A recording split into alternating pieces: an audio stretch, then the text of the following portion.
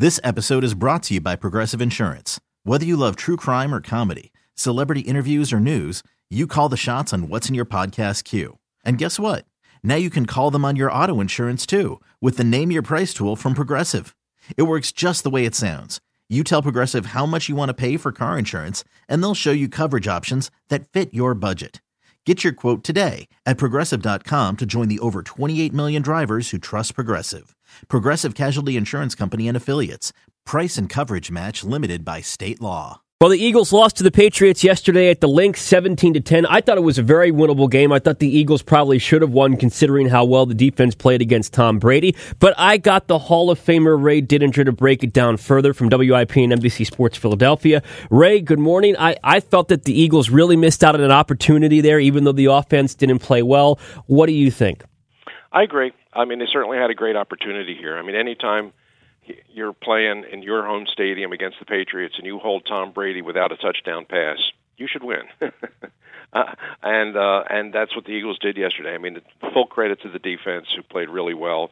Full credit to Jim Schwartz, who I thought came up with a really good defensive game plan and had Tom Brady off balance, which is not an easy thing to do. But the offense just couldn't sustain. I thought the play calling was not very good. The quarterback, I thought, was inaccurate at times when he really needed to be accurate. And once again, the receiver corps offered him no help whatsoever. And then you lose Lane Johnson in the middle of the game. And the combination of all those things just left the offense solid nowhere. So you're in a position where you're up 10-0 at home on the Patriots, and you let it get away. So let's start with the play calling. They were running the ball pretty effectively in the at least in the first quarter, at least to the point where they got a 10-0 lead, which was early in the second quarter. And I know the Patriots are going to make an adjustment at halftime, which they clearly did. But why did Doug go away from the running game? That to me is the really big question about this, because you knew going into this game in your preparation, and you had 2 weeks to prepare, by the way, that the one matchup that favored you on paper was your offensive line against their defensive front. The Patriots have not been a very good team stopping the run all year. It's really their only weakness. And you were set up with your offensive line being really good, and the fact that over the last 2 weeks when you played against Buffalo and against Chicago, the Eagles had rushed for more yards than any team in the NFL. So game plan preparation should have been pretty easy. Look, we're going to come out and we're going to attack their run defense, and we're going to keep running until they stop it. And in the first half, the Eagles did a pretty good job. I mean, they averaged about 4.6 yards per carry in the first half. They got out to a 10-0 lead and really kind of had control of the game and had control of the line of scrimmage. But then in the second half, they came out and Doug just sort of his play calling, I just thought, went off the rails. And when the one thing you have, the great strength of the Patriots, if they have a strength on defense, and they are the number one defense in the league, is they have a really good secondary. They're really hard to throw against. And the Eagles, we all know going into this game, had almost no receivers. I mean, their receivers core, other than their tight ends, the receivers was offering them nothing. And you lose Alshon Jeffrey on top of that. So why you would draw up a game plan and call plays where you're going to be throwing the ball 40 times with your receivers working against that defense, to me, is borderline suicidal. And the deeper and deeper and deeper they got into the passing game in the second half, the more and more the game got away from them. And, Wentz could have been better, but I think the play calling was probably the greatest fault here. And the wide receiver core, how much of it is it on Howie Roseman and his personnel staff? And I get it. Alshon's injured. Deshaun is done for the regular season. Maybe if they make the playoffs, who knows if he'll be ready for the playoffs. I get it. You're missing your two top wide receivers, but at the same time, how much of it is on Howie Roseman for the fact that they don't have enough depth and talent beneath those guys, and the fact that Nelson Aguilar in year 5, hasn't been able to produce at the level that people expect him to produce at? What does that say about the front office that there are no wide receivers right now on this team? Well, you look at where you are with your wide receiver core, and it's bad. I mean, it's the best. It's the worst in the league right now. That's the worst receiver core situation you got. I mean, your best receiver is your number one tight end. Your second best receiver is your number two tight end.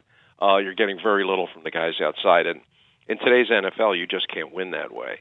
And that's what the Eagles are up against. Now, it's interesting when you think back to what we thought this team was going to be at the beginning of the season.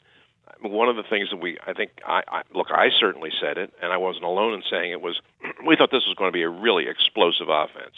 You know, adding Jordan Howard, adding Miles Sanders, adding Deshaun Jackson, adding J.J. Arcega-Whiteside, who came out of Stanford as a very highly rated player, adding those guys to Jeffrey and Aguilar and Ertz, guys that already won a Super Bowl, and you're figuring Wentz coming back into another year, healthy, ready to go. I mean, I really thought that this was going to be a top 3 offense in the NFL. I really did. I thought that this was a team that could average 28, 29, maybe even 30 points a game.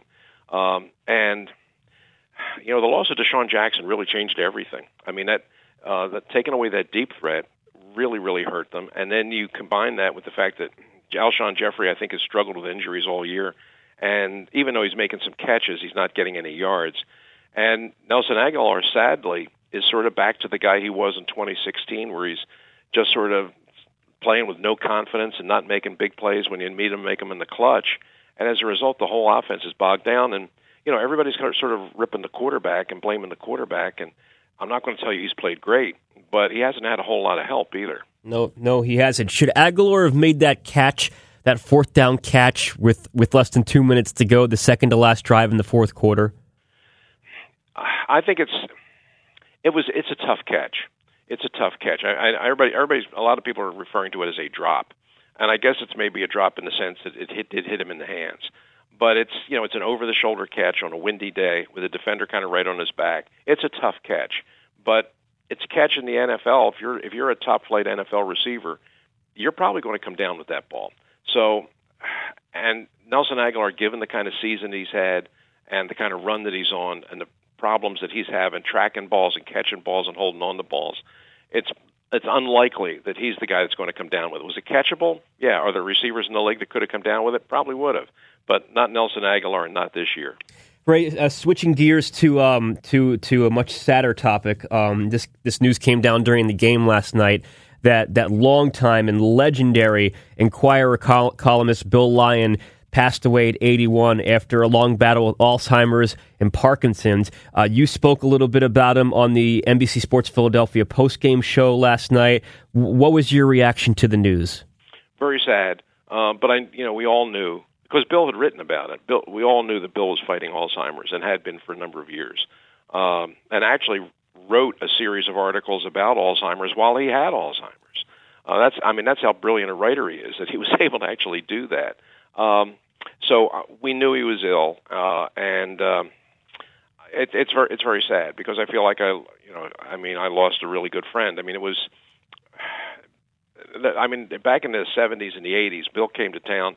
Came from the Midwest. He came from Illinois, and he relocated in Philadelphia in '72. But he became a Philadelphian through and through. He assimilated into the community. He loved Philadelphia. He fully immersed himself in the sports culture of this city, and he became a true Philadelphia guy.